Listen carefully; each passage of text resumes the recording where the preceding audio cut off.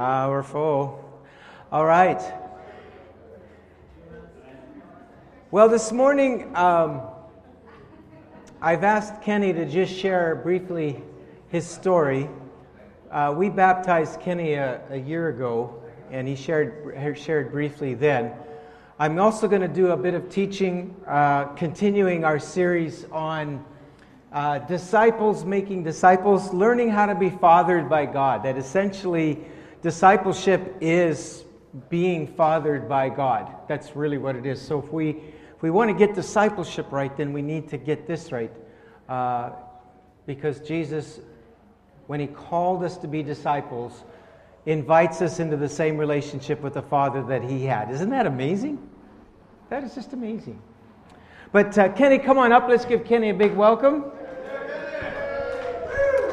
Kenny has a lot of energy, and he's going to be going to Lower Post with us this year. He's got energy to burn. We're hoping he'll be a little more mellow by the time he gets back, because he's burned a lot of energy.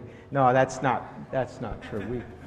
So Kenny, just tell us briefly where you were born and raised and where you grew up. Okay, I was born and raised actually where we're standing here on Commercial Drive. I'm a Commercial Drive baby, born at Vancouver General. Wow. June 15th, 61. There's not too many of those around. No, I'm a real Vancouverite. That's great. So tell us a little bit about your story and what led up to your coming to faith. Let's see, how could I say this? I was a little bad kid when I was a juvenile. And, I've been through the rap of bad. And as I grew up in my 20s, I always had this feeling that there was when you're born perfect, like innocent. And as I grew older, I ended up being more spoiled. And as I started getting into my 20s and 30s, I started looking at my life and saying, what's happening here? I'm just turning into a bad man. And the bad man part is probably some of my upbringing from my father, because he was a bad man, and I didn't know how bad he was until he actually passed away a year ago. My mom actually told me how bad. I was wondering why he was coming home with black eyes all the time. So as I grew up, I said, I started reading the Bible, and you know what? I had so much sin in me, I could not make sense of it. I said, this book is just a bunch of garble. And then I started working for a while. I worked for Vancouver General in 1993, and I was a cleaner, and there was a lady, a German lady named Helga, and I wanted to invite her here. She is a charm and a half. A little bit too much Bible for me, but she is like... she's just a charm, right? And I wanted her to be here, but you know what? She's probably feeling me right now anyways. And she says, Kenny, you have to get the faith in you. I says, well, yeah, but I don't understand the Bible. So I started she started inviting me over to her house. And kind of Bible studies, but not so much. I stood in the back and listened. And then I started getting it a little bit more. Then Alpha came along.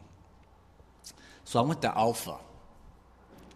And I tell you, at Broadway Church over here. And Alpha, I met people that were Christians that were just like me. Not the Christians that I see on TV. Yeah. And then they start telling me their stories, and they start telling me what parts of the Bible that rely to their stories and how they walk their livelihoods. And I started understanding it. And as I finished the course, I guess the faith just came into me like this. Everything I read in the Bible now, every time I read the book, I understand every bit of it. Every bit of it. You're doing better than me then. Well, except for the Old Testament. Okay.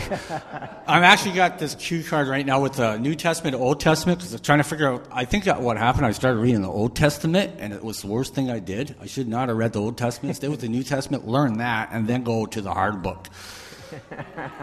And now I got a card that goes from the Old Testament, or from the New Testament to the Old Testament, so I could kind of relate with each thing, and it's still not easy. Right. So anyways, met Helga, and I was at Broadway Church, and the faith was there. Like I said, I could read this book, I got to understand it, and I felt like a fresh breath air hit me. It's like, I feel good. Like, even though today, like, Friday was my birthday, a lot of things have come down. Like, when a lot of things come down on you, what happens? You get depressed. And you start hating everything in the world, and just everything. It's just bad karma that comes around you. But you know what? I got this faith, and I have a real hard time right now. Like, I'm depressed. But do I look depressed? No. Do I? I mean, I have real stuff coming down on me. But you know what? The faith in God has to me. It's like, I'm here, and I'm alive. It doesn't matter about my materialistic things. It's like I told my friends, I could lose everything I own today, and I'll still be happy the next day as I am today. You learn how to overcome materialistic things with faith. And just one more thing before I end here. Back to my dad. Father's Day, God bless you. He's passed away last year. He was the toughest guy I ever knew. Tougher than nails, okay? Tougher than cast iron nails. His last few days, I didn't think he wanted to tell me that he was passing away. But the last year he was there, I think, just to let you know, my mom and dad never brought me up in religion, okay? But the year he passing away, I could see God in his eyes. I said, I'm looking in his eyes, I'm saying, why do I see good in you now? Right? Like it totally changed. Like before it was like this, like anger. But now, I don't know, maybe he needed forgiveness and that stuff. And on his deathbed, he says, am I going to go to heaven? I said, Dad, you're going to go to heaven. Don't worry. But the changes that comes when it comes to the end of your life, why do people wait that long? Do it now. That's why I did it now. Yeah, that's right. You know, I love the world. I love everybody. Except for the guys that come at me with downtown with, things. Right? I love them too, but I run. But yeah, just to end it, I just bless Helga for not making me a Christian, guiding me to being a Christian. And then the next best thing that happened is I was at Broadway Church there, and there are a lot of nice people there, but I didn't feel home. And then I walked up, and I just bought my condo there years ago, and I came to this little place, and you just grow on me, people. Like, you're like home. Like, there's dad, there's dad, there's dad. They're all dads, right? So thank you for being kind of my dads. Yeah.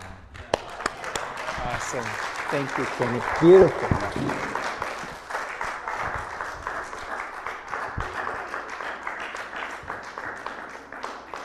Wow.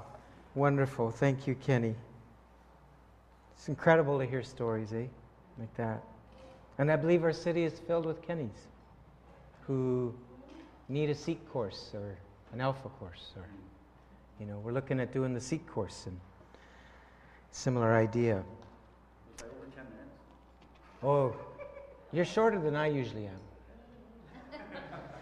So, Lord, thank you for being Father, even to the fatherless, even when our dads are so wounded that they don't know how to father because they've never been fathered themselves.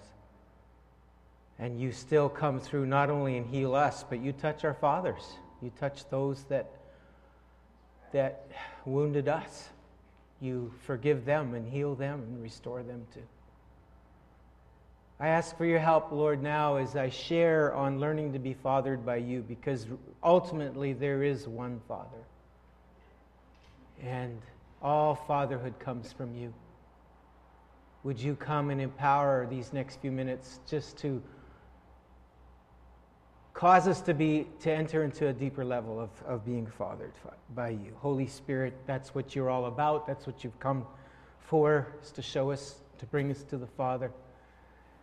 to remind us of the things Jesus did and said to show us the Father. Come, Lord. Amen. Sorry to put you back to work, Kenny, but I think I need a stool. You're just a jack of all trades. That's great. So we're in a teaching series, as I said, on disciples making disciples. Thank you, bud. And can I get the remote too? Sorry, I'm really disorganized today. I just fit right in with this church. This is good.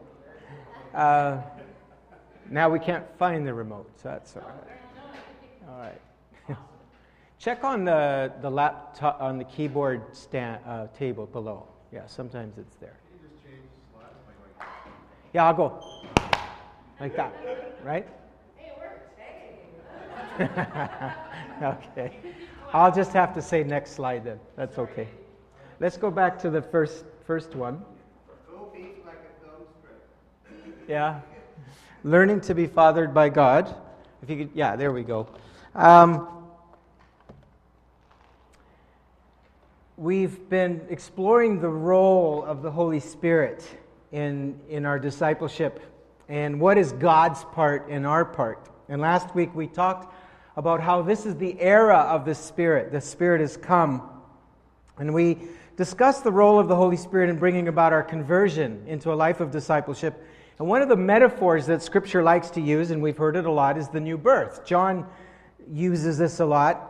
And in John 1, he describes this synergy of our will and God's will. It's a very Eastern Orthodox concept, and to some degree Roman Catholicism, if you don't count Augustine and his crew. But there was this idea of synergy, of God's will and our will, involved both in the process. And John describes it like this: to those who received Jesus, to them who believed in His name, He gave the right. Do you see the synergy there? To those who received Him, to those who believe on His name, to them He gave the right to become children of God. So there's this synergy of God birthing us, but us receiving and believing. Now, the significance of this metaphor is that the Holy Spirit brings us into a relationship with God as our Father in this birth idea. The essence of our discipleship is entering into the same relationship with God as Father as Jesus had. And I got to say that again, because that is such a powerful statement. I got to say it again. The essence of our discipleship is entering into the same relationship with Father that Jesus had. That's what it's about. We are being mentored by the Holy Spirit to know God as Father in the same way Jesus did. So this whole area of being fathered is very important if you want to be a follower of Jesus. So our text points this out in Romans chapter 8, verse 14. For those who are led by the Spirit of God, Paul wrote, are the children of God. The Spirit you received does not make you slaves so that you live in fear again. Rather, the Spirit you received brought your adoption to sonship. Now, I want you to note that, because that's often a misunderstood phrase when 21st century people read this, because the understanding of adoption here is totally different than our modern day understanding of adoption. Also, it seems very gender exclusive to say sonship. And keep in mind, this is the TNIV, which is an inclusive language edition of the Bible. So if God speaks is speaking to everyone, they won't say man, they'll say humanity. And yet, in this particular passage, even though it is obvious that Paul is referring to everybody, he calls it the adoption to sonship. So note that. We'll get back to that in a minute. And by Him we cry, Abba, which is kind of like daddy. It's a term of intimacy. Abba, Father. Keep in mind, the Jews were very upset that Jesus called God Abba. They didn't mind Him being Pater. They didn't mind God being this distant. I kind of get the picture of the Jewish people's idea of God as Luke Skywalker and Darth Vader. Luke, I am your father. That's kind of the picture I get of the Jewish idea. God was distant, He was powerful, but He wasn't intimate. He wasn't close. They didn't believe in calling Him Abba. And so when Jesus began to do that, they got very upset, Because he was, in one passage in John, it says, by doing that, you're making yourself equal with God. And so there was a lot of conflict over this issue of father. In verse 16, the Spirit Himself testifies with our spirit that we are God's children. So the TNIV now brings back the inclusive language, not just God's sons, but God's children, sons and daughters. So what's going on here? Verse 17, now if we are children, then we are heirs, heirs of God and co-heirs with Christ, if indeed we share in His sufferings, in order that we may also share in His glory. Well, this term, adoption to sonship, is another metaphor that Paul draws upon. It was familiar with the Greco-Roman world, where a son who was a firstborn heir would literally be under the tutelage of slaves until he became of age. And when he became of age, then he was, quote, adopted to sonship. He became a full heir. It'd be like Francesco Aquilini. You've heard of him? He's the owner of the Vancouver Canucks. And it's if you could imagine him having a son, and his son is a little guy, so he runs around and he's a water boy for the Canucks. And, he gets the hockey sticks for the players. You need these gopher jobs, right, for hockey teams and sports teams. And so here's the owner's son running around, but everybody knows he's the rightful heir to the Canucks. And when he becomes of age, the father says, son, you're no longer the water boy. You're no longer the hockey stick guy. You can enter the boardroom. You're now co-owner with me. And you're part of decision-making for the organization. And that's what Paul means when he says adoption to sonship. So it's gender inclusive. It includes all of us. He says as sons and daughters of God, that adoption process is where we're delivered from the law. He's using it as an analogy of being freed from legalism and the law to a relationship of grace through faith with our Father. If we can go to the next slide. Paul writes to the Galatians, in Galatians chapter 4, just hold that slide there, but in Galatians 4, Paul writes, what I'm saying is that as long as heirs are underage, they are no different than slaves, although they own the whole estate. They are subject to guardians and trustees until the time set by their father. But in Galatians chapter 3, Paul writes this, so in Christ Jesus you are all children of God through faith. For all of you were baptized into Christ, have clothed yourself with Christ. There is neither Jew nor Gentile, neither slave nor free, neither male nor female, for you are all one in Christ Jesus. If you belong to Christ, then you are Abraham's seed and heirs according to the promise. And so Paul is saying that the old way of initiation into the people of God was circumcision, and that was gender exclusive. It involved only males. But now the entrance into the kingdom of God is through baptism, which includes everybody, and we are all one in Christ Jesus. And there's a remarkable example of how men and women are included into this inheritance, this idea of heirs of God and joint heirs with Jesus. That we all, men and women, sons and daughters, have the same access and relationship to our Father. There's a remarkable picture of this, by the way, in the book of Job. Did you know this? Right at the very end of Job, the oldest book in the Old Testament. The oldest book in the Old Testament. Remember, Job goes through all that crap, right? He loses his family.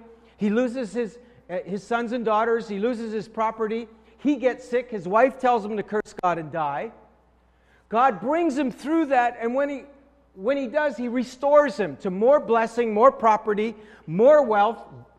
His health is restored, and he gets what Scripture says, 7 sons and 3 daughters, doesn't even bother naming the sons, gives the name of the daughters as Jemima, that's where the pancakes come from.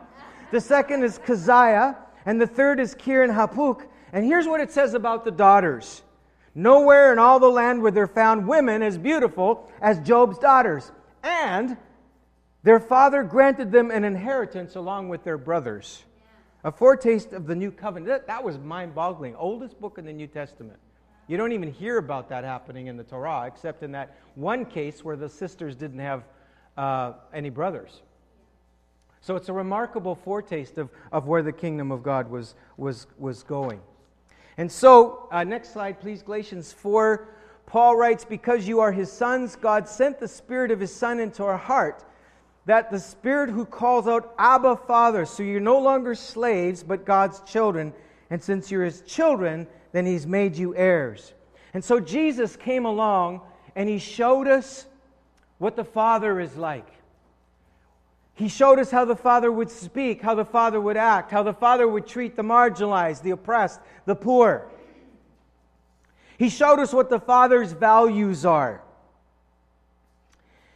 And then he ascended to heaven and he sent the Holy Spirit. Now, what's the Holy Spirit's role? Well, the Holy Spirit's role is now, you know the way Jesus knew the Father? I want to bring you to the Father. That's the Holy Spirit's role. And the first thing that happens when you and I are born of God is it's like I was there for the birth of both my children, and the doctor takes that poor little one, you know, all messy, and they come out, and I hear this little smack or whatever they used to do back then, and I hear, wah, you know, and it's just so moving. But it's like when we're born of God, this cry comes from our spirit, Abba, Daddy, Father, right?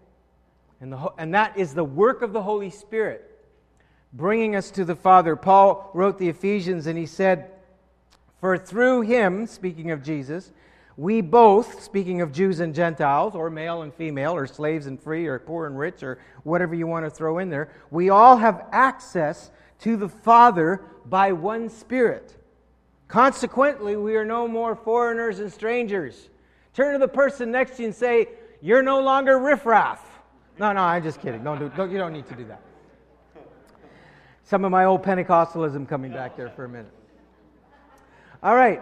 So, for the last 15 minutes, I want to give you an outline of how God fathers us. If we can go to the next slide, please.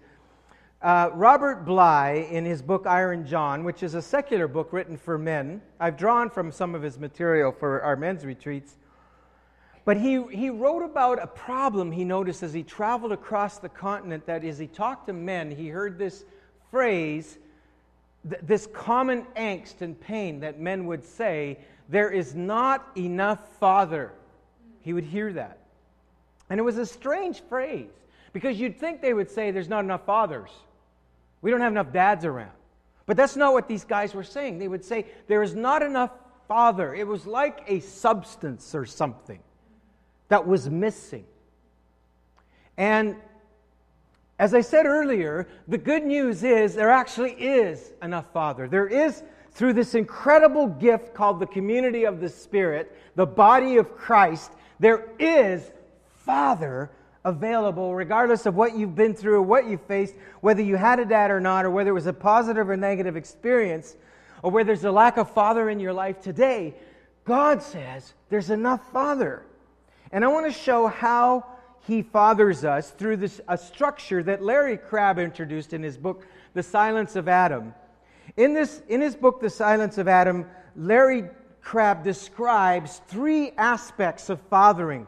Now, this is very human, but I want to use this as a structure, as a lens through which we can see how God fathers us. The first way that a person fathers us is a father is one who walks before us.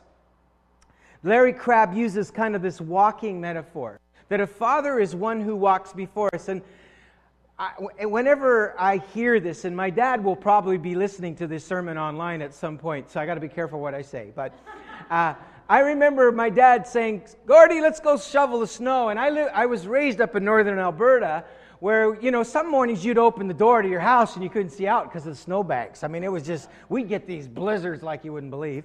And so he'd say, "Let's go shovel snow." And I was a little guy, and I'm following my dad out, and literally to get through the snow, I'd have to see where he stepped, and I'd have to step in his footsteps. And Paul uses that analogy in Ephesians chapter 5, where he says, "As dearly beloved children, be followers of God, walk in God's footsteps, and walk in love as Christ loved us."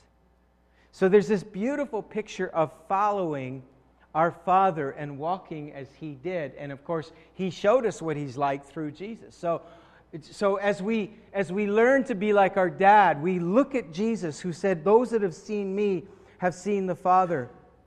And I feel that God's gift to us is He gives us fathers who say to us by their walk, not by what they say, but by what they do, that you can do it. You can finish well. I had a young guy who's planting a church in the area. He's been all over the U.S., been involved in the vineyard. And he looked at me, I'm 55 years old, happened to turn that this week, and he said to me, "Are there any guys your age that are finishing well?" And I was shocked by his question. And I had to acknowledge that a lot of my peers that I started out with are no longer walking. A father keeps walking. And I'm grateful for the models that I've had in my life of men of God, like my dad, who every morning at 7 o'clock I could hear him praying through the vents of our house for me, faithfully. I watched him pastor and plant 2 churches on the prairies without being paid a single cent through all my upbringing to be a pastor. He was a tent maker. He had to be a school teacher, superintendent of schools, and he would pastor after work and on weekends. And yet I never felt that I lost anything. I always felt he had time to play ball with me and to interact with me. I don't know how he did it. He's a miracle man. This guy can build a house. He builds it from ground up. He does the electrical work. He does the framing. He does the drywalling. About a year ago, he's almost 80 years old. About a year ago, he and another 80-year-old friend of his were drywalling a house for the guy's 40-year-old son who had a back problem. I wrote on my Facebook, they don't make them like they used to. My dad has modeled for me faithfulness, not just in success, but in failure. I've watched him lose a child. We lost my younger sister. I've watched him go through tragedy and grief. I've watched him go through bankruptcy. I've watched him, probably the greatest pain he experienced was as a pastor, as people inexplicably would leave his church, bitter, angry, turn against him. And he kept walking. He kept walking through bankruptcy. He kept walking. The Bible says in Proverbs that a righteous person falls 7 times and rises again. You see, models are not people that are perfect. They're people that fall down and they keep getting up again. And they keep walking. And that's the model that my dad gave me. That's the model that Gary and Joy Best gave me as they come to retirement this year as national directors of the Vineyard. You know what impresses me about Gary and Joy? Not that they planted a church that exploded into the thousands in Langley and produced worship music that went all over the world. That's not what impresses me about them. You know what impresses me about them? Was the day they came to our church for the first time, and I was nervous. And they came to our church and they loved on you, and they bragged about you, and they still brag about you. And the way they treated the marginalized, the least of these, the way that they love. Remember Davey? Some of you guys know Davey. Kathleen and I still keep bumping into him in the swimming pool. You know? And I said, oh, here comes Davey. And he garnered their attention, and I watched them love him and treat him with gentleness and respect and pray for him and give him time and give him an ear. I watched Joe and Charmaine Kelder, who planted this church and now have planted the Alder Grove Vineyard. And I watch a life of faithfulness, a life of gentleness, the way they loved our children. And God fathered me through that. God fathered me through what I saw, through what I observed, through what I witnessed. God is faithful.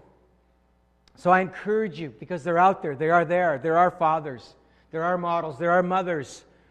Peter and Jessica are going to teach on church fathers and church mothers. And sometimes, you know, when my eyes get blind, I go back to church history and I find some heroes from other generations. What is it that they say that tradition is the democracy of the dead? And, you know, when you go back and you read the lives of faithful men and women who have followed God, be inspired by them. The second point, if you move the slide forward, is a father is one who turns to us. So a father walks before us and says, you can finish well. As Paul said to Timothy, I have fought a good fight. I have finished the course. I've kept the faith. Timothy, I did it. You can do it. It can be done. You can finish well. You can. Did Paul suffer? Absolutely. Did he have setbacks? Absolutely. Did he have failure? Absolutely. But Timothy, you can finish well. You get up and you keep walking. The father, secondly, does is he turns around to his son or daughter and he says, I am here for you. You are not alone. There is something about fathering that if I could just model it, it's the hand on the shoulder that says, son, you're not alone. John Eldridge, who wrote a book called Being Fathered by God, says that there is a chronic disease of men in this continent who believe that they're alone, that they have to do it on their own, that they don't have backup, that their dad's not for them. But a father turns to his son or daughter and says, I'm here.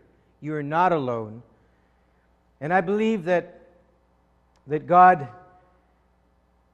wants to speak to us through the words of Jesus, who said, I will not leave you as orphans, I will come to you. By the Spirit, the Father whispers to you and I, you are not alone, I am with you. Dietrich Bonhoeffer wrote from prison, and he wrote about the power of encouragement. And he wrote these words, that encouragement through the mouth of a believer is 10 times more powerful than receiving it directly from God. And the primary way that God wants to communicate to you and I that He is here for us is through the body of Christ, through the family of God. That's why Paul says, you know what the primary characteristic is of the Holy Spirit? Do you know why he said, don't be drunk with wine, but be filled with the Holy Spirit, speaking to one another with psalms and hymns? Because when you're drunk with wine, you're into yourself. You're not looking out for other people. You're just trying to survive to get home safely. But when you're filled with the Holy Spirit, you have an eye for other, and you begin to spot the good things that the Father is doing, and you affirm that, and you speak the Word of God. You speak the word of encouragement. And so, and in Colossians, he said this, let the word of Christ, let the message of Christ dwell in you richly as you teach and admonish one another with all wisdom through psalms, hymns, songs. And I want to affirm you as a church. I see you doing that. I see you encouraging each other. I see you got each other's backs. You're being the Father. There's enough Father going around. That's the Father's love. That's the Father's encouragement. Who says, I'm here, you're not alone. We've got a God who's not just up there somewhere. He's a God with skin on, as the little girl said. We are that to one another through encouragement. You know what encouragement is?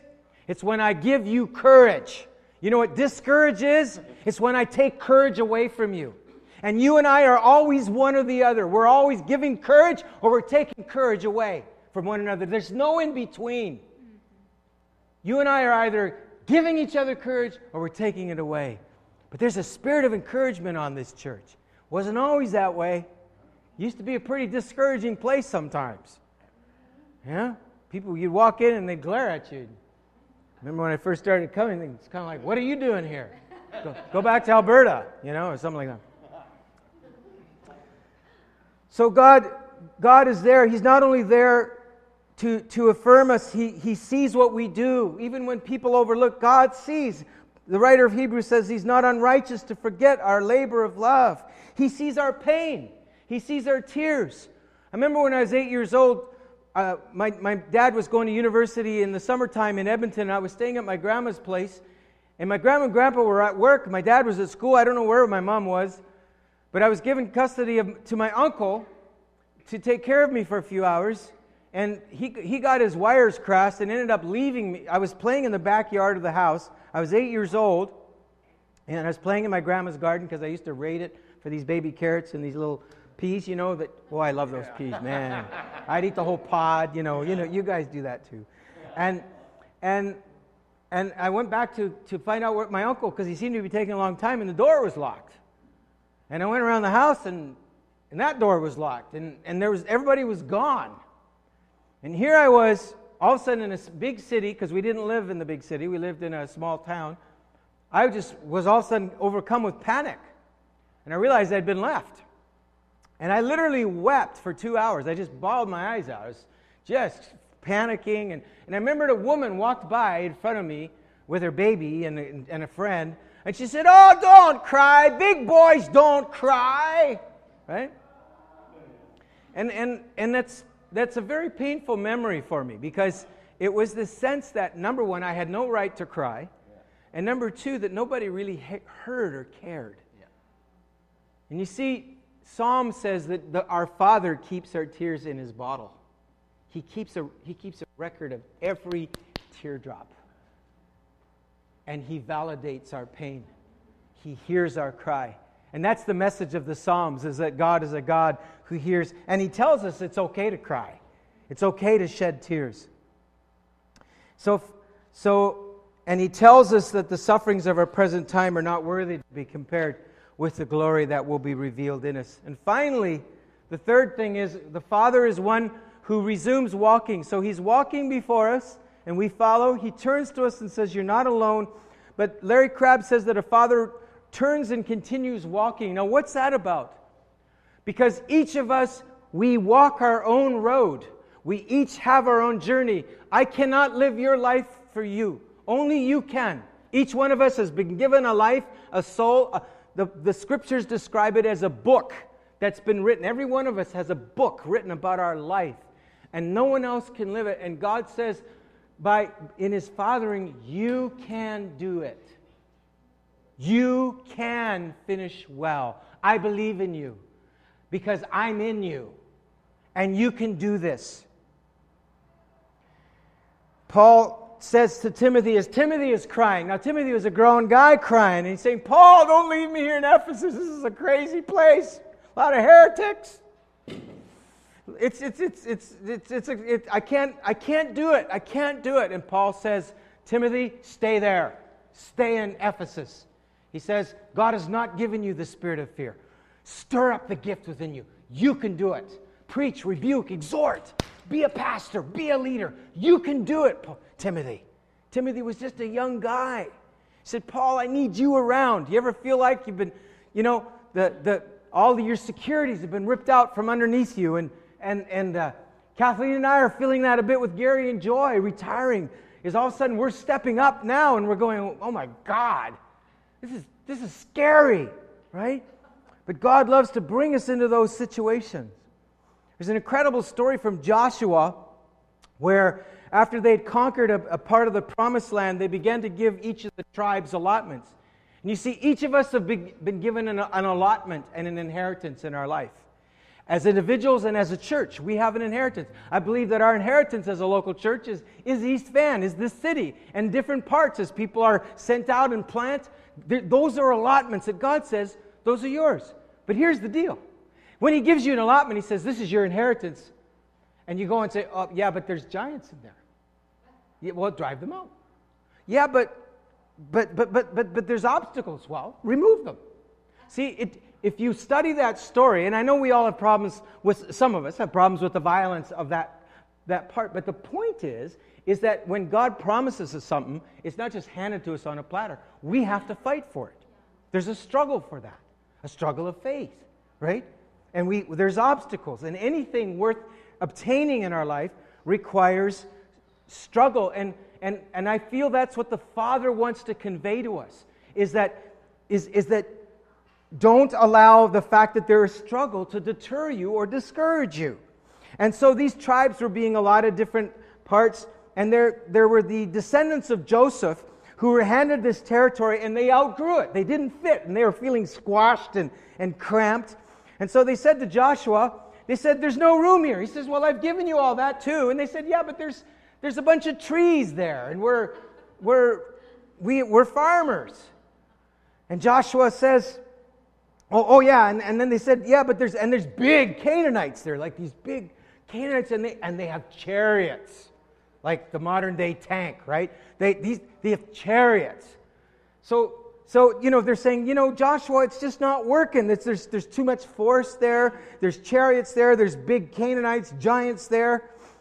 And it reminds me, I talked to a church planter in the Vancouver area recently, and he and his wife were ready to quit. And I was trying to encourage him, and he said, "Well, we want to stay, but we never believed it was going to be this hard. We never believed it was going to be this difficult." Now keep that in mind, because Joshua, when these people said to him, "It's too hard," here's what Joshua said to Ephraim and Manasseh. You are numerous and very powerful. Now, here's the fathering of God coming through Joshua. He says, you will not only have one allotment, but the forested hill country as well. Here's what you do.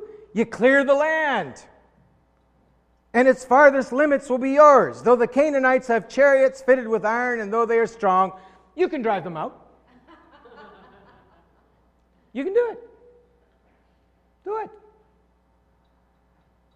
And some of you need to hear that this morning. You're facing obstacles, and God's saying, you can do it. You can finish well. You can keep walking.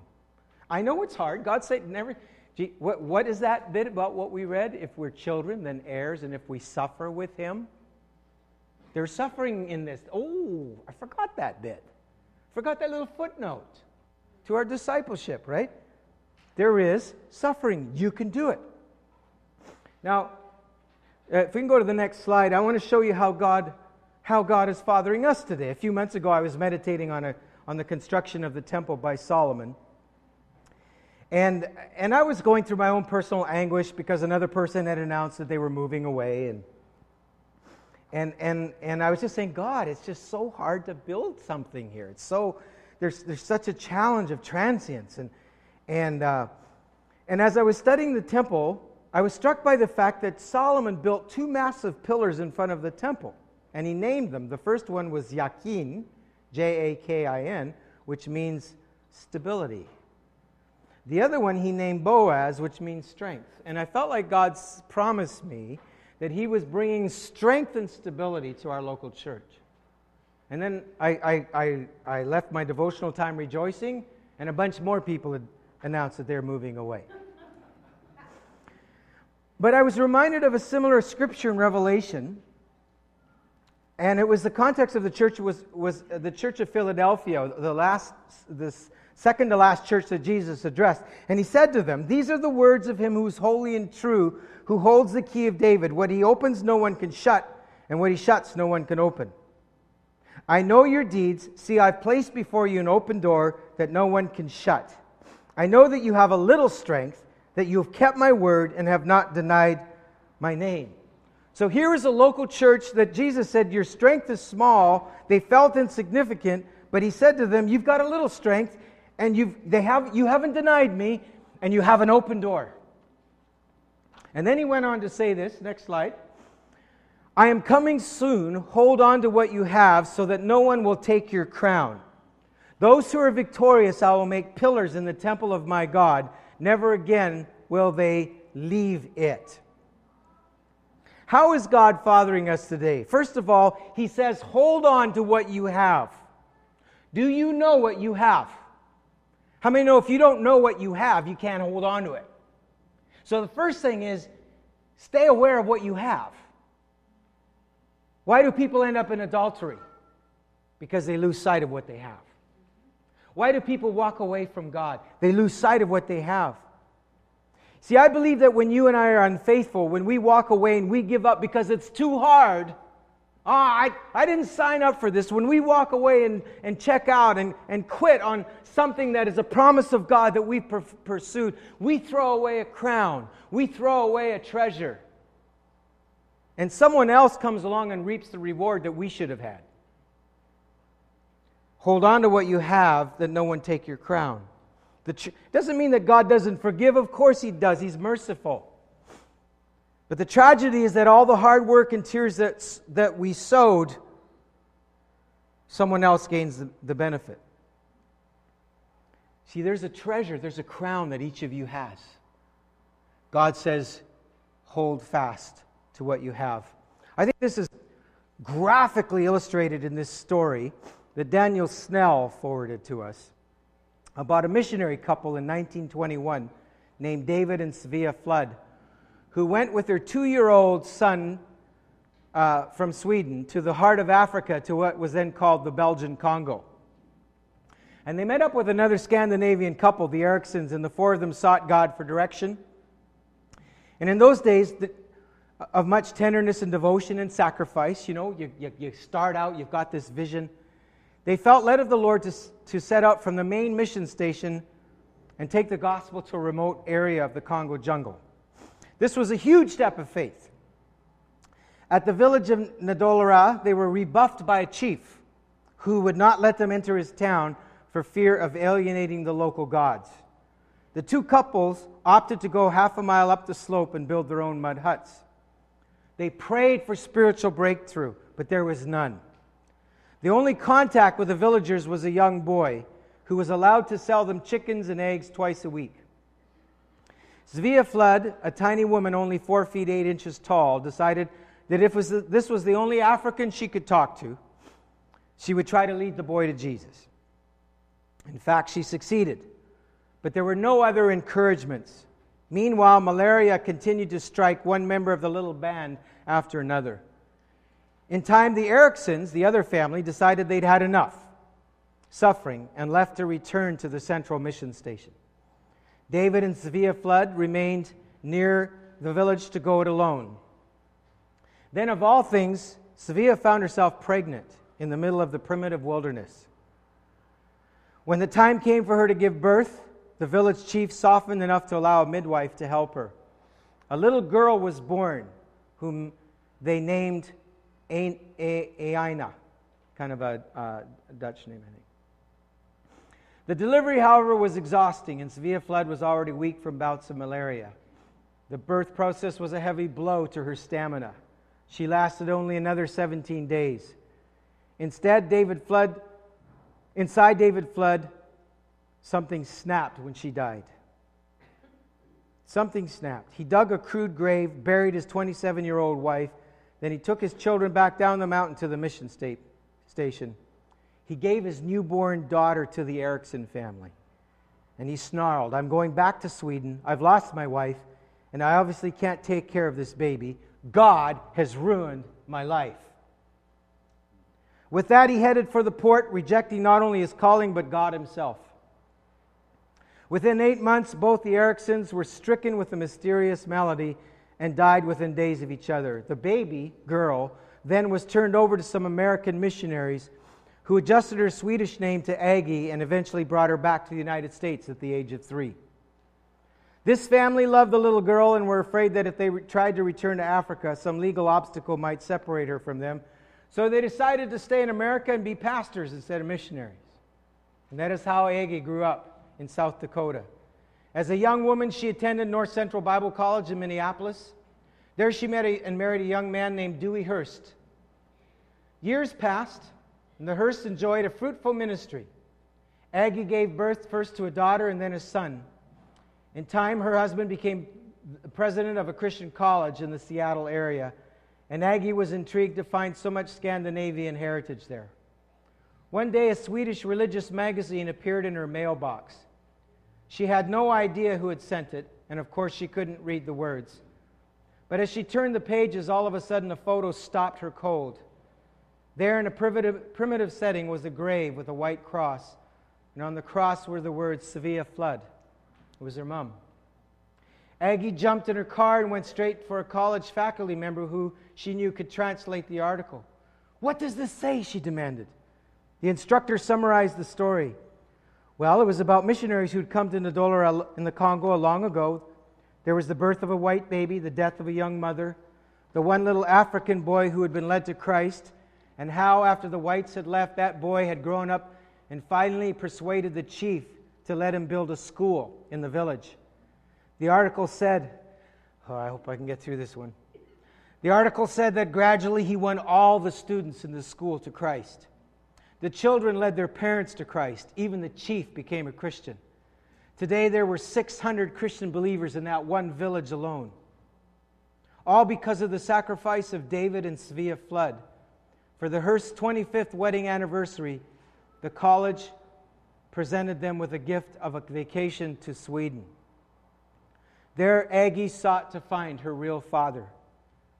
An old man now, David Flood, had remarried, fathered 4 more children, and generally dissipated his life with alcohol. He had recently suffered a stroke.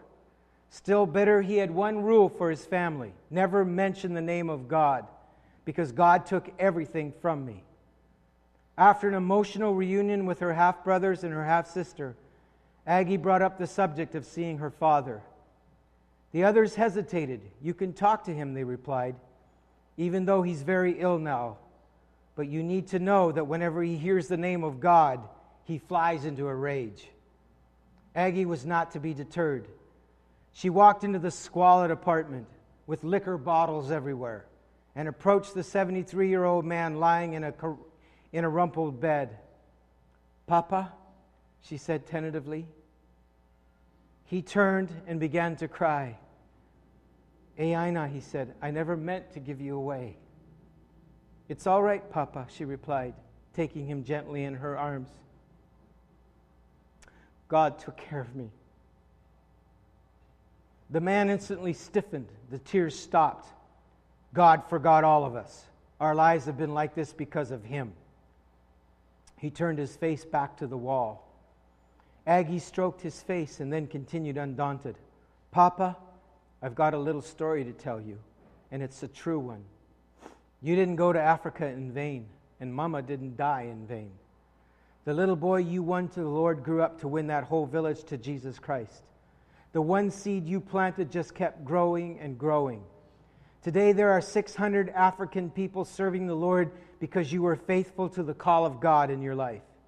Papa, Jesus loves you. He has never hated you." The old man turned back to look into his daughter's eyes. His body relaxed. He began to talk. And by the end of the afternoon, he had come back to God, the God he had resented for so many decades. Over the next few days, father and daughter enjoyed warm moments together. Aggie and her husband soon had to return to America, and within a few months, David Flood had gone into eternity. A few years later, the Hearsts were attending a high-level evangelism conference in London, England, when a report was given from the nation of Zaire, formerly the Belgian Congo. The superintendent of the National Church of Zaire, representing 110,000 baptized believers, spoke eloquently of the gospel spread in his nation. Aggie could not help going to ask him afterward if he'd heard of David and Sevilla Flood. "Yes, madam," the man replied in French, his words then being translated into English. "It was Sevilla Flood who led me to Jesus Christ. I was the boy who brought food to your parents before you were born. In fact, to this day your mother's grave and her memory are honored by all of us." He embraced her in a long, sobbing hug. Then he continued, "You must come to Africa to see, because your mother is the most famous person in our history." In time, that is exactly what Aggie did. They were welcomed by cheering throngs of villagers. She even met the man who'd been hired by her father many years before to carry her back down the mountain in a hammock cradle. The most dramatic moment, of course, was when the pastor escorted Aggie to see her mother's white cross for herself. She knelt in the soil to pray and give thanks. Later that day in the church, the pastor read from John 12:24. "I tell you the truth, unless a kernel of wheat falls to the ground and dies, it remains only a single seed. But if it dies, it produces many seeds." He then followed with Psalm 126, verse 5. "Those who sow in tears will reap with songs of joy."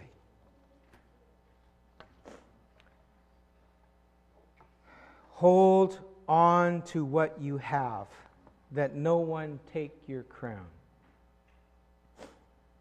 The only tragedy of that story is that a man lived embittered against God for 3 decades, drowning his pain in alcohol, with no idea of what God saw, with no idea of the crown that was there for the taking.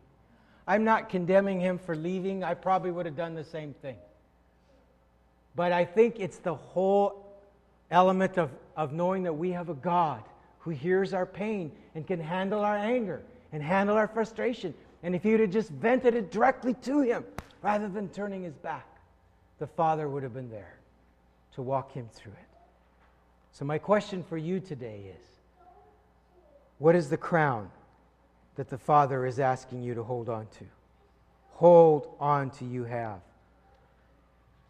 Where is the Holy Spirit challenging you to hold on?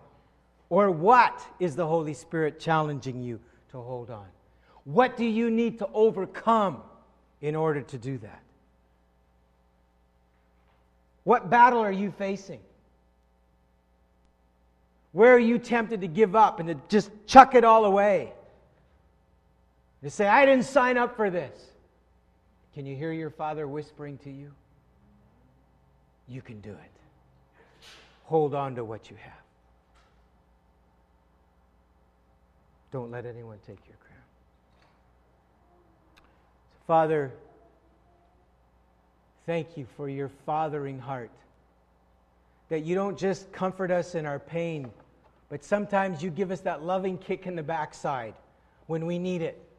When we feel like we can't do it. And we just need to hear that loving, strong word. I am with you. You can do this. Would you come, Lord? Would you encourage us today?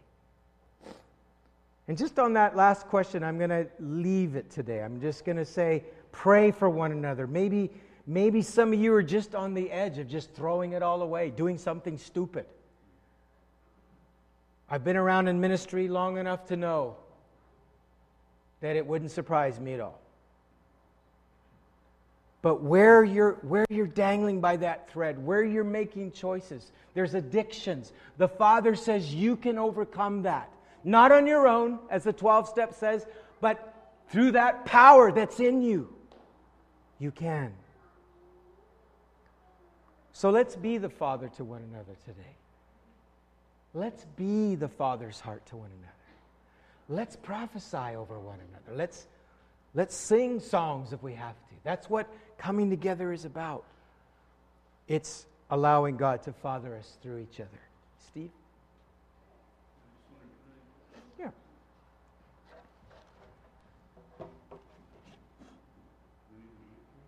Sure. Yeah, just because we're recording. Thank you. Yeah, just wanted to respond to what Gordy's been sharing. Before this morning when I was getting ready to come, and I just felt like God was saying, the Father was saying something to me, and just that He looks at you men as men, and He sees you as His sons. You, every one of us, is His son. And when He looks at you, you are unique. So I believe that God, this morning, there's a way that we can say Happy Father's Day. There's a way we can respond to Him and say, Abba, Happy Father's Day.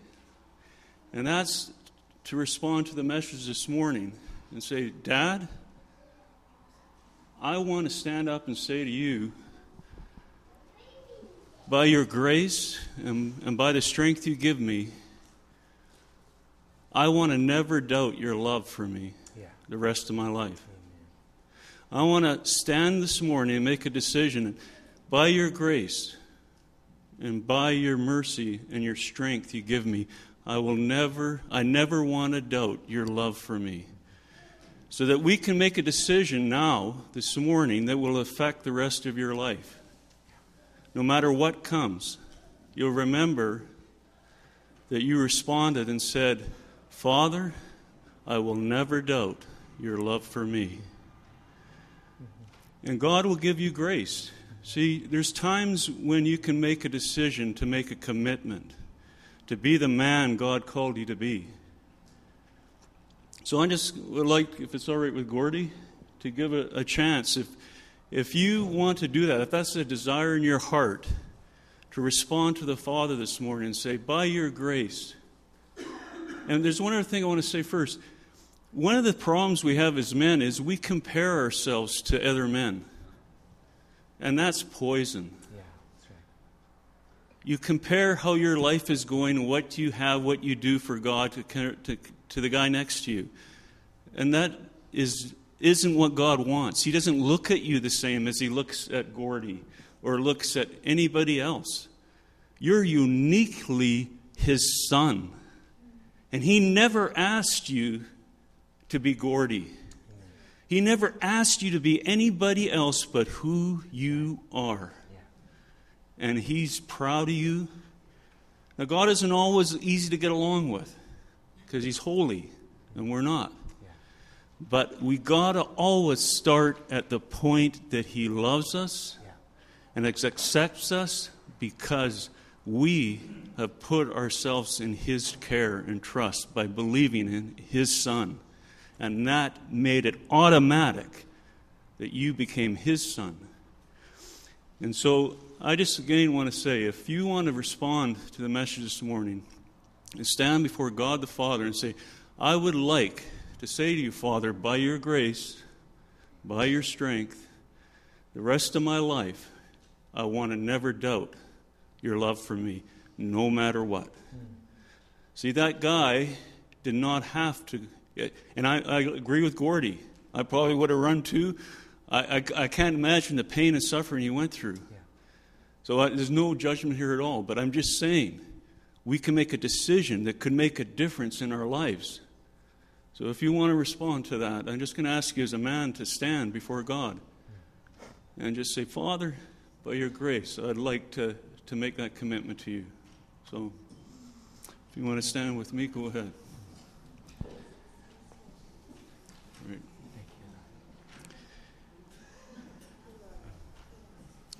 Well, Father, here we are,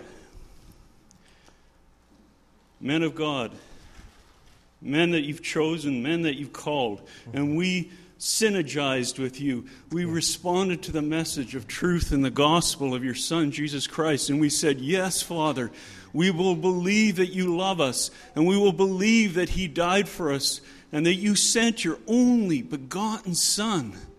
That's how precious we are to you. And we never want to doubt that, Father. We never want to be disloyal by doubting your love, but we want to be faithful. And we can't do that without your grace. We know ourselves too well, Father, but we know you are faithful. And we're asking today that you give us the grace to make this commitment. The rest of our lives, Father, no matter what, we want to never doubt that you love us. And we are uniquely yours, each one of us. And you love us uniquely, different than anybody else around us. And we are your sons. So we commit ourselves to you, Father, on Father's Day, to be your sons. God, help us to walk with you. Help us to learn to obey you and trust you in everything and become fully like your Son, Jesus. Yes, Lord. We trust you for that, Father, and we love you. We want to say we love you this morning. You're our dad, and Abba, we love you. So, that's it. I'd like to also just, I believe that was a word for our men. And I think some of us as guys, we have a tougher time trusting in this area. But I'd like to include women who'd like to be included in that blessing. I want to bless you as a father today. So if you'd like to be included in that, just stand as well. The rest of you that want to be included in that. Joanna also wants to just share something quickly. And I think the emphasis is for us to really grab a hold of what Steve said, that we refuse to compare ourselves. I know that was something that was just a curse on my life when I was constantly comparing myself to somebody else. And the Lord is continuing to set me free from that. But Joanna has something too.